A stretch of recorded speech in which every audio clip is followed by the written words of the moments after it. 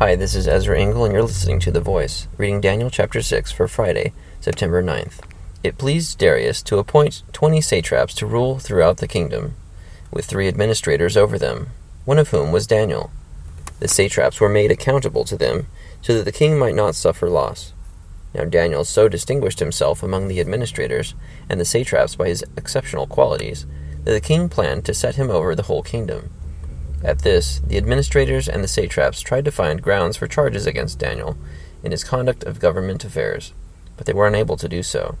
They could find no corruption in him, because he was trustworthy and neither corrupt nor negligent. Finally, these men said, "We will never find any basis for charges against this man Daniel, unless it has something to do with the law of his God." So the administrators and the satraps went as a group to the king and said, "O King Darius, live forever. The royal administrators, prefects, satraps, advisors, and governors have all agreed that the king should issue an edict and enforce the decree that anyone who prays to any god or man during the next 30 days, except you, O king, shall be thrown into the lion's den. Now, O king, issue the decree and put it in writing so that it cannot be altered, in accordance with the laws of the Medes and Persians, which cannot be repealed." So King Darius put the decree in writing. Now when Daniel learned that the decree had been published, he went home to his upstairs room, where the windows opened toward Jerusalem. 3 times a day he got down on his knees and prayed, giving thanks to his God, just as he had done before. Then these men went as a group and found Daniel praying and asking God for help. So they went to the king and spoke to him about his royal decree.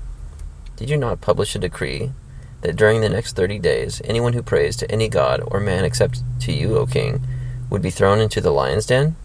The king answered, "The decree stands, in accordance with the laws of the Medes and Persians, which cannot be repealed."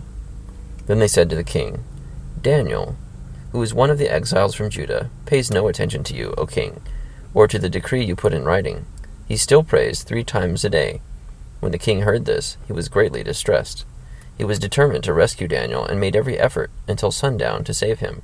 When the men went as a group to the king and said to him, "Remember, O king, that according to the law of the Medes and Persians, no decree or edict that the king issues can be changed." So the king gave the order, and they brought Daniel and threw him into the lion's den.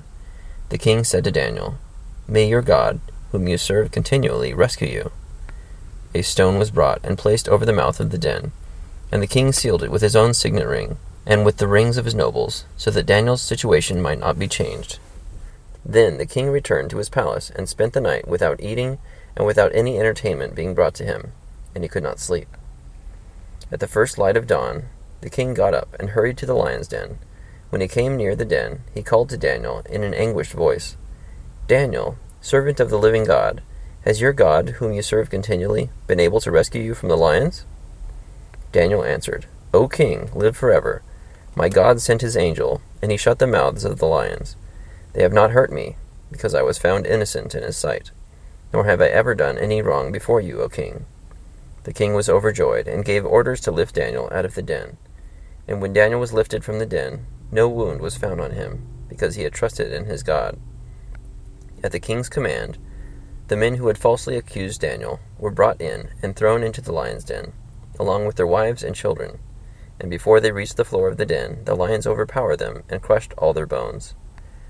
Then King Darius wrote to all the peoples, nations, and men of every language throughout the land, "May you prosper greatly.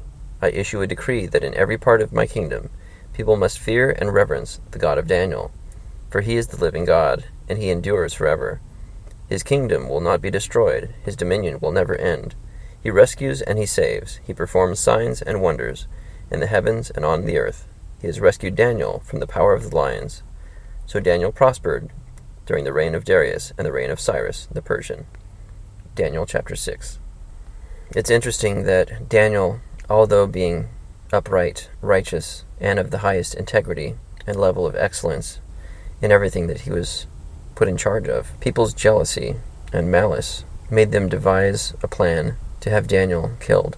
But God rescued Daniel. And that was a thing that was a great miracle and a testimony to the king, so that he would understand that God is all-powerful and that he saves. As I read this, I think that this also brings attention to the danger of not considering pros and cons when signing an edict into law. When you have power over life and death, as a king does, you shouldn't write laws so quickly, because others might have other motives, and they're just playing into your ego. People get hurt from that. And last, I don't understand why the king threw these evil men into the lion's den with their wives and children. That just seems cruel. But that's the power of a king. I don't know what else to say about that. But thank you for listening to The Voice.